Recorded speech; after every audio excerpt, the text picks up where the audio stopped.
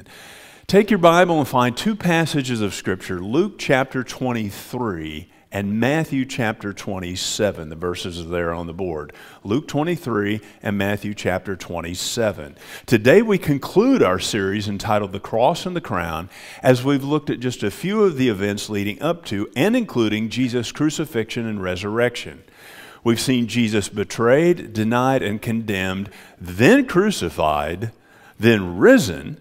And last week, though, we saw his resurrection was doubted, but we conclude today by seeing that Jesus was believed, and believed by all people in the gospel accounts, by a criminal being crucified right next to him. So let's read these verses in this order. I know Luke is after Matthew, but that's the way I want you to end in Matthew as we go through this passage. So Luke chapter 23, beginning in verse 32. Luke 23, verse 32. It says, 2 others also, who were criminals, were being led away to put to death with him.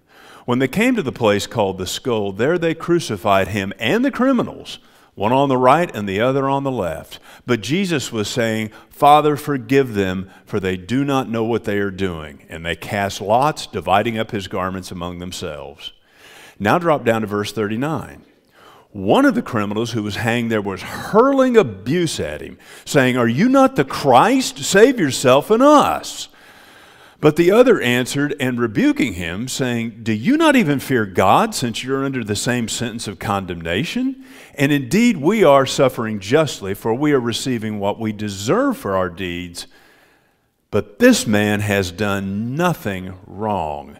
And he was saying, Jesus, remember me when you come into your kingdom. And he said to him, Truly I say to you, today you shall be with me in paradise. And then in Matthew chapter 27, verse 41, it says, In the same way, the chief priest also, along with the scribes and elders, were mocking him and saying, He saved others, he cannot save himself. He is the King of Israel. Well, let him now come down from the cross and we'll believe in him. He trusts in God, let God rescue him now, if he delights in him, for he said, I am the Son of God. The robbers who had been crucified with him were also insulting him with the same words. So we start with the backstory of this man commonly known as the thief on the cross, and that is an unfortunate designation. The only place that I could find that he's called a thief is in the King James Version of Mark chapter 15, verse 27. I call it unfortunate because these two men were far more than thieves. Most translations call them robbers or criminals. Others called them rebels or revolutionaries. They were such flagrant criminals that Rome crucified them. Rome crucified people to make an example out of them. They wanted to communicate that crime would not be tolerated and to intimidate the populace into conforming to Roman rule. So these men weren't crucified for being Boy Scouts. One writer said that the word translated as robbers is the plural form of the word used to describe Barabbas in John chapter 18. That means violence was likely involved in their crimes. Barabbas was a violent insurrectionist. So to call him a thief really isn't accurate. Plus, theft means the victim is absent. Robbery involves force, or at least the threat of force. So we're not dealing with everyday pickpockets here. Yet we see one of these criminals repent and come to Jesus, and he is a textbook example of how to believe on the Lord Jesus Christ. How does a person believe on the Lord Jesus Christ? Number one, you repent sincerely. Now the story starts badly. In Matthew chapter 27, verse 42, it says the chief priests, scribes, and elders mocked Jesus. And here's what they said. He saved others. He cannot save himself. He is the King of Israel. Let him now come down from the cross and we'll believe in him. And verse 44 there says the robbers who had been crucified with him were also insulting him with the same words. This is hardcore hatred by these robbers. Imagine this. You're nailed to a cross.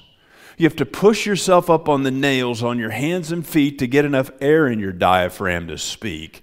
And you use all that effort to revile Jesus. You don't even know him, and he has nothing to do with you being crucified. Now, this demonstrates the hatred the world has for Jesus. But then something happened. And as I studied for this, I came across a lot of speculation as to how the robber came to repentance. I think I had about 7 commentaries lined up, and they all had a different theory. There are no verses that tell us exactly what started it, but somewhere along the line, he began to repent. The good news of the gospel starts with the word repent. Matthew chapter 3 introduces us to John the Baptist. His first public statement, repent, for the kingdom of God is at hand. Mark chapter 1 introduces us to Jesus. His first public statement in that gospel, the time is fulfilled, the kingdom of God is at hand, repent and believe the gospel. The word gospel means good news, but good news cannot be received without repentance. So repentance primarily involves 2 actions. Number 1, you fear God. Look at Luke 23. Luke chapter 23. In verse 35 there, the robbers hear Jesus being mocked as the Christ of God, which is the Messiah, his chosen one, which is the Messiah, and verse 37, the King of the Jews, which technically is a designation for the Messiah. It's right after that that the robber demonstrates change. He hears the insults hurled toward this man hanging next to him, and maybe it dawned on him that some of these insults actually contain truth. And not much time could have passed before he rebuked the other robber for doing what he had been doing, which was reviling Jesus. In verse 40, he said, "Do you not even fear God, since you're under the same sentence of condemnation?" These robbers were undoubtedly Jewish. He would have known at least some of the story of the coming Messiah, and he also realizes that very quickly he's going to give an account to the Almighty God of the universe, and he begins to fear God. So what does repentance look like? Well, it involves the fear of the Lord. Proverbs 8:13 says the fear of the Lord will cause one to hate evil. Repentance is turning away from evil. There's a quote I've seen attributed to several different men. I don't know who it's original with, but it's very helpful here. Repentance means you turn with as much as you know of yourself, from as much as you know of your sin, to as much as you know of God. You're motivated to do that by the fear of the Lord. Proverbs 16 says the fear of the Lord prompts one to depart from evil. So repentance involves the fear of the Lord, but it also means that you bow to his lordship. And this is a key point. Look at verse 42. The robber said, "Remember me when you come into your kingdom." He actually believed that a crucified man had a coming kingdom. Many today believe that salvation is just the granting of eternal life. But salvation is the liberation of a sinner from the bondage of sin. Friends, any conversion that does not change a lifestyle of sin and transform the human heart is not a conversion. Jesus is Lord over all, and that includes the sin that enslaves us. Now, I don't hear as much about the debate about lordship salvation as I used to, but still you hear it sometimes. And that means, well, I'll take Jesus as Savior, but I won't take him as Lord. Well, Lord means master or ruler. A person can't be saved unless they believe Jesus is Lord. If Jesus isn't Lord, then who is? If Jesus isn't Lord, that means someone in the universe is higher than him. And I think many see themselves as that person. To believe that you and I have more of a right to dictate our lives than Jesus is folly, evil, and rebellion. Belief in Jesus as Lord is necessary for salvation. For example, Jesus said, "You must become like a little child to enter the kingdom." I've never seen a child who believes Jesus but doubts that Jesus is the ruler over everything. Remember the angelic proclamation we enjoy at Christmas. There has been born for you a Savior who is Christ the Lord. Jesus is both Savior and Lord. And sometimes you will hear someone make this statement, well, make Jesus the Lord of your life. God never asked us to make Jesus Lord. God has already made Jesus Lord. Jesus is Lord whether a human being makes him Lord or not. It's just a matter of whether or not you surrender to his lordship for salvation. And what does that mean? Well, to come to Jesus as Lord for salvation, first of all, you recognize that he's Lord, and you surrender your beliefs, thoughts, and practices, your mind, heart, and will to Jesus, and he will save you. Now, an analogy is helpful here. Pretend you're a pastor. You're in my shoes and Nathan's shoes and Kirk's. Kirk, I think he's here. Have you ever done a wedding? We need to get you to do that. And anybody getting married soon? There. So you're performing a wedding, and you're doing the vows. Let's see, the bride always stands here. I have to stop and think about that. All right. Billy, do you take Sally to be your wife? By the way, I can't say lawfully wedded wife any longer with a good conscience. So, Billy, do you take Sally to be your wife? Well, that's a pretty big commitment. I don't know. I'll take her as housekeeper and the mother of my kids. Somebody thinks it's funny. She may be my wife, but... Sally, do you take Billy to be your husband? Well, I've read Ephesians chapter 5. I don't know about that. I'll take his paycheck. On that basis, there would be no marriage. It's the same with Jesus. To take him for what you want and leave the rest means you are still in the bondage of sin. Jesus is Lord over all, or he's not Lord at all. But do not confuse salvation with sanctification. Sanctification is different. It's also called sometimes progressive sanctification. It means you progressively grow in your walk with Jesus. It means he practically becomes Lord more and more as you grow in him. You understand more in what is involved in fully living for him. So you grow deeper in obedience, broader in faith, hope, and love, bolder in prayer and witness. The robber never had a chance to experience sanctification, but he did experience salvation. How so? He believed Jesus was a king with a kingdom. He believed this king would allow others to share in that kingdom, and he desired to have a part in it, but he didn't come as if he deserved it. He didn't say, Lord, let me sit at your right hand in your kingdom, or Lord, give me authority over several cities, but he did say, remember me when you come into your kingdom. And that leads us straight to the second point. Not only repent sincerely, but ask humbly. Verse 42 is as simple as it gets. Remember me when you come into your kingdom. He didn't ask for deliverance or healing. He didn't say, Lord, get me off this cross. He went straight to the most significant matter any person will face, and that is eternity. And he asked Jesus to be part of his kingdom. He believed in an afterlife.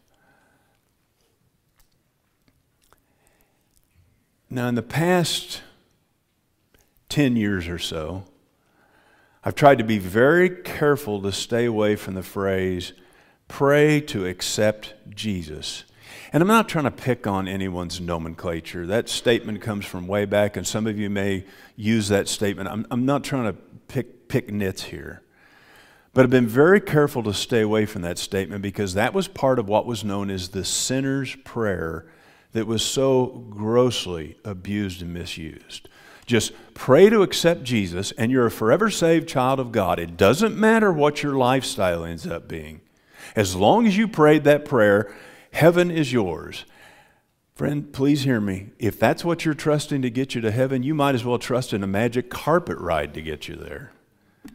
But it is true that Jesus will respond to a simple, humble prayer for salvation. Romans chapter 10 says, whoever shall call on the name of the Lord shall be saved. Call, a verbal component.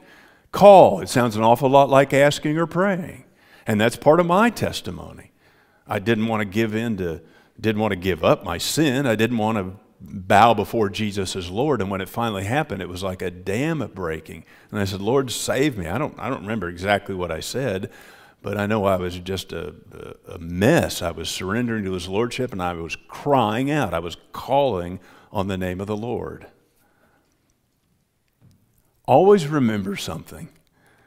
Jesus did not come into this world to keep people out of heaven. He came into this world so people could go to heaven. So ask humbly, and as you ask, you repudiate all self-righteousness. Verse 41, he tells the other robber, we are suffering justly.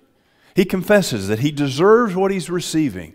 He makes no claim to Jesus that he deserves anything. He simply confesses, this is what I did. A sincere belief that we deserve God's wrath will eliminate self-righteousness. And I want you to notice something else here. Notice that he contrasts his lack of righteousness with Jesus' perfect righteousness. Who knew this robber had wonderful theology? Verse 41. He very accurately said, this man has done nothing wrong. The sinless life of Jesus. Now, unfortunately, the lost world misuses this story in a way that demonstrates self-righteousness. Let me give you some examples. Well, you don't need to go to church to go to heaven. True, but the thief couldn't go to church. Well, you don't need to be baptized to go to heaven. True, but if you're nailed to a tree, we'll give you a pass on that. But if you're not willing to be baptized, go back to the lordship of Jesus Christ. Well, you don't need to engage in good works to go to heaven. True. Salvation is by grace. But any conversion that doesn't lead to good works in Jesus' name is not a conversion. James even said faith without works is dead.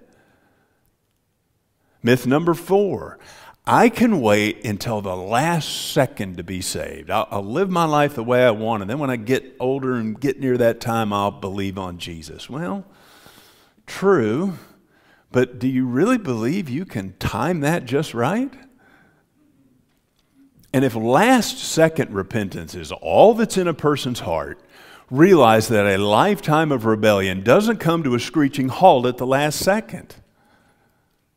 Now, on the other hand, this gives us hope for our loved ones who have not made any clear commitment to Jesus. But deathbed conversions are unlikely, because by that time the heart is hardened, the conscience is seared, and the mind is dulled. This is the only deathbed conversion in the Bible, and it has been so well said, there is one that no one may despair, but only one so that no one will presume. So we repudiate self-righteousness and we reject works righteousness. Again, verse 41, we are suffering justly. He doesn't come to Jesus. Well, he couldn't come. He was on the cross. But he doesn't say to him, and I admit I've done some bad stuff. But I'm really a good person. I try hard to help people and bless others. And no one is perfect. So when you come into your kingdom, would you remember the good things I've done? Now he faced the facts. He sinned against others, he sinned against God, and nailed to a cross. There is no good work he can do.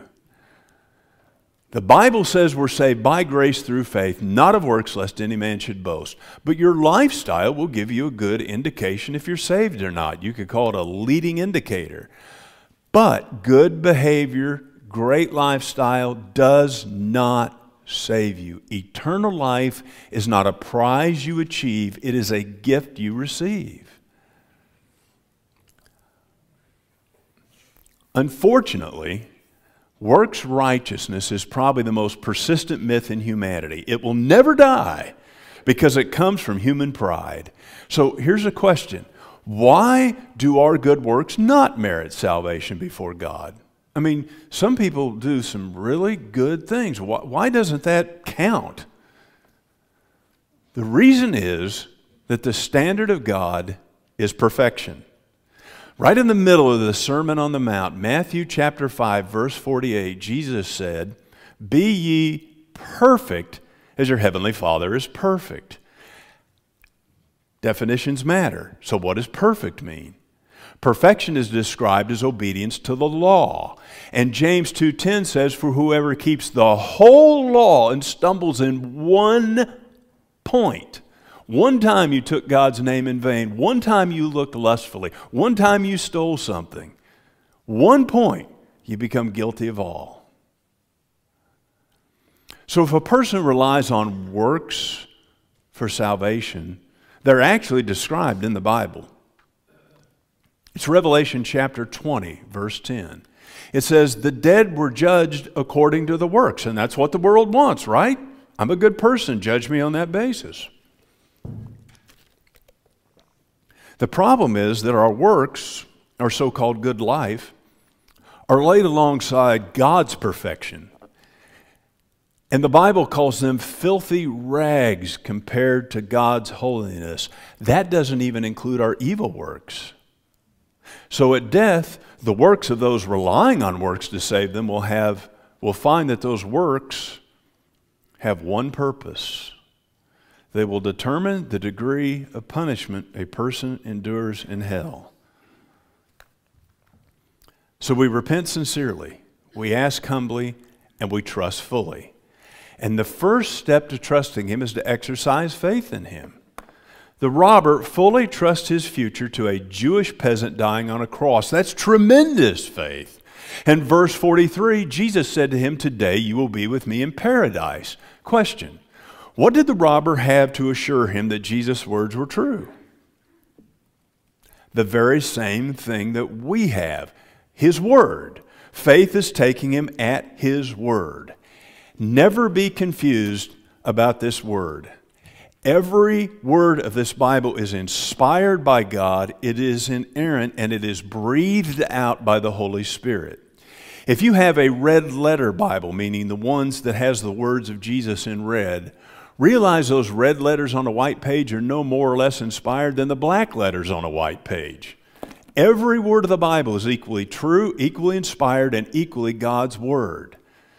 Our limited humanity means we won't understand it all, but we've not been instructed to understand it all. We're told to walk by faith, not by sight. So exercise faith in Him and then openly confess Him. There was no church revival designed to bring anybody to Jesus. There was no pleading from the pulpit about death and eternity. What existed for this robber was a mocking, jeering crowd, and while in excruciating pain with no one to encourage him, he confessed Jesus publicly, confessed Him as Lord. Romans chapter 10 verse 9 says to be saved, part of it is to confess Jesus as Lord. Once you are saved, you are to confess Him to others. That first confession is the essence of baptism. It's publicly declaring your faith in Jesus. Now, I'm no expert on baptism, but in the history of Bible-believing churches, I know that baptism often put a target on your back, still does in parts of the world today.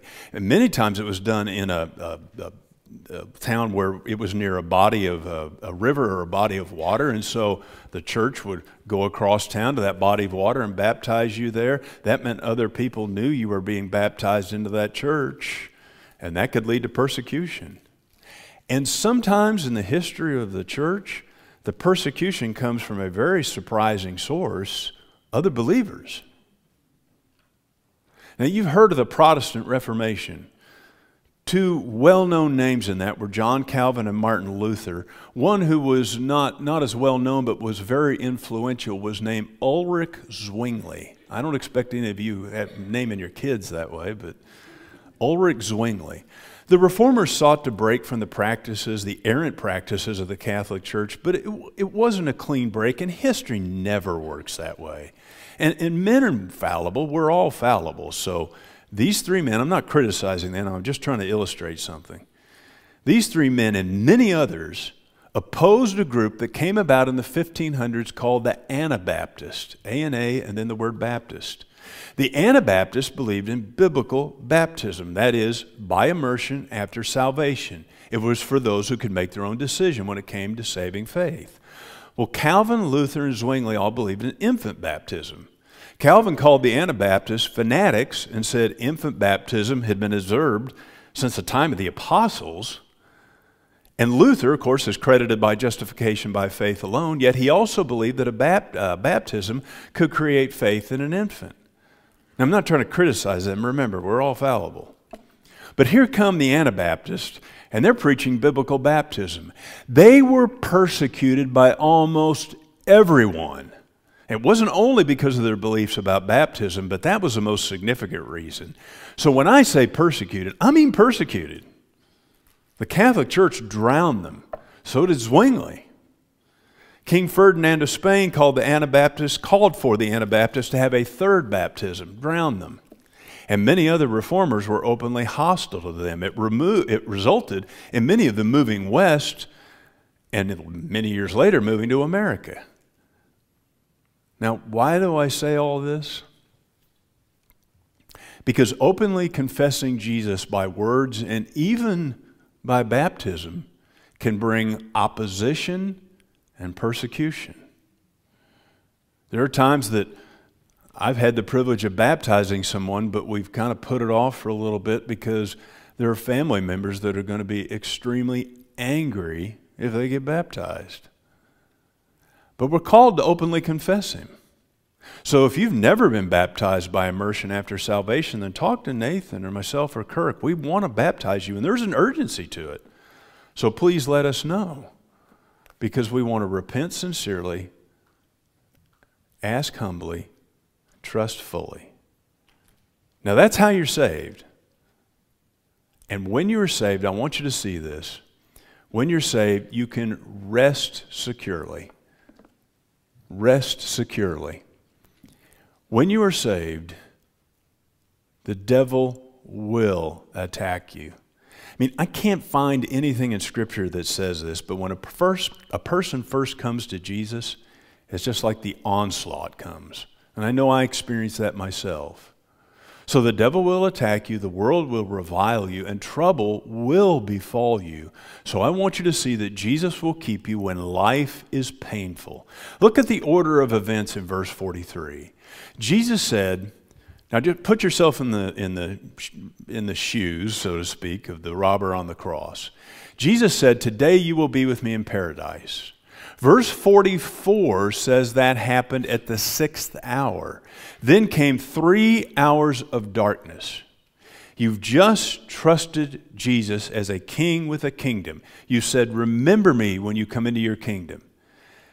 Then you and Jesus are engulfed in complete darkness for 3 hours.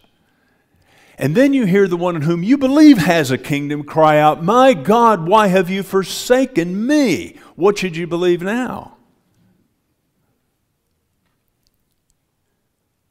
There will be times when it looks like you should just give up your beliefs, or at least moderate them to accommodate the spirit of the age. Or maybe you have great and troubling questions that aren't answered in this life. My dear friends, please hear me. Never surrender what you know to be true. Never. You trusted Jesus in the light, nothing changes in the darkness. He will sustain you when life is painful. He will sustain you when consequences are unbearable. Our sin nailed Jesus to a cross, but the robber's sin nailed the robber to a cross.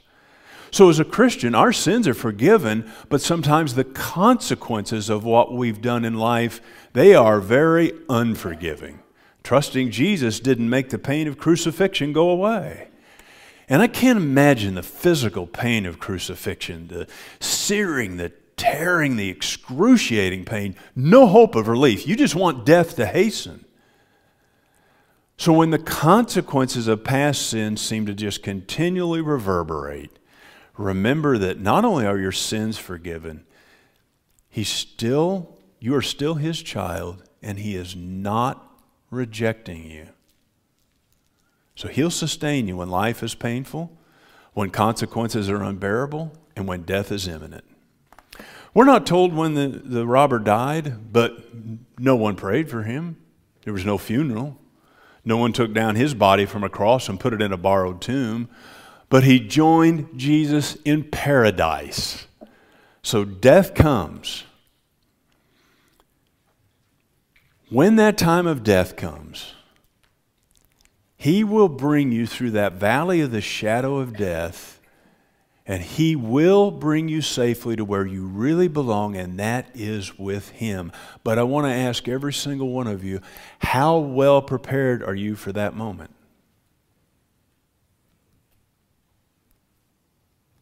If you're a Christian, at the end, all that's going to matter is that you lived your life for Him. If you're not a Christian, the only reason you're not a Christian is pride. You may have heard many gospel appeals many times in your life. The robber never heard one. Yet his testimony accuses you this morning if you're not saved. Why linger in unbelief when death may be on the doorstep? You know, earlier I talked about the use and abuse of what was called the sinner's prayer. I believe on that basis that many Americans have made false professions of faith.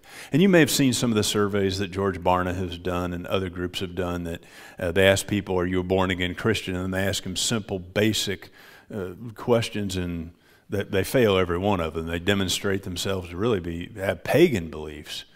So how can you know if your salvation is real? How can you know that you know Jesus? And it's really simple. You fear God. Not perfectly, but you fear God. You bow to His lordship, and that's reflected in your lifestyle. You reject self-righteousness. You don't believe there's any self-righteousness in you. You reject works righteousness, that you can't earn your way to heaven. And you're exercising faith in Him. You're here today. You exercise faith in Him, and you openly confess Him. It's really simple. If you've never been saved, then remember, Jesus didn't come to keep you out of heaven. He came to bring you in. So that's the invitation to you today, is to turn away from your sins and believe on the Lord Jesus Christ. I want to paraphrase something Charles Spurgeon said, and then we'll be done. This is a great line. He said, the robber ate breakfast with the devil and ate supper with Jesus in paradise. If you've never been a Christian, and you can change that this morning. And if you are a Christian, hang on to that line. You ate breakfast with the devil, but someday you're going to eat supper with Jesus in paradise. Let's pray.